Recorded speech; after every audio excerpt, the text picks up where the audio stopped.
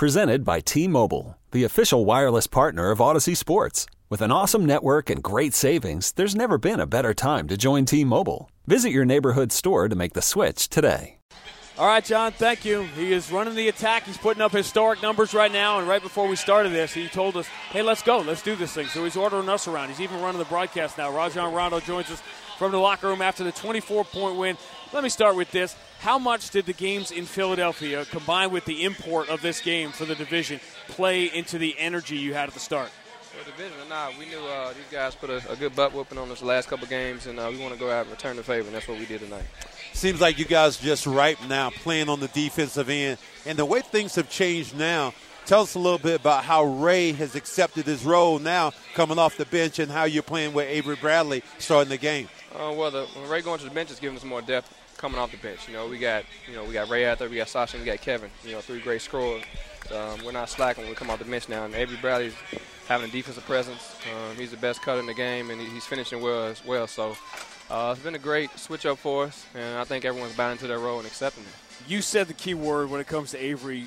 You were probably one of the people because of the way you see the game and see players. Could you see this in Avery even when he was really struggling early this year to find his game?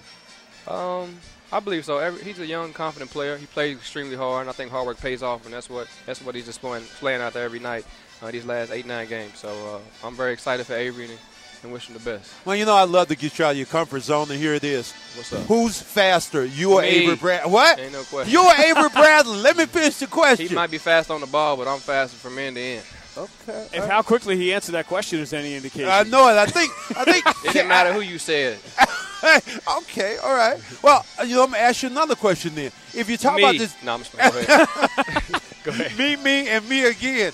Well, the way you guys have played here in the last couple of games, it seems like you guys are turning the corner and you're kind of getting ripe for playoffs. Yeah, we're getting into a good rhythm. Guys aren't healthy, but guys are buying into their role.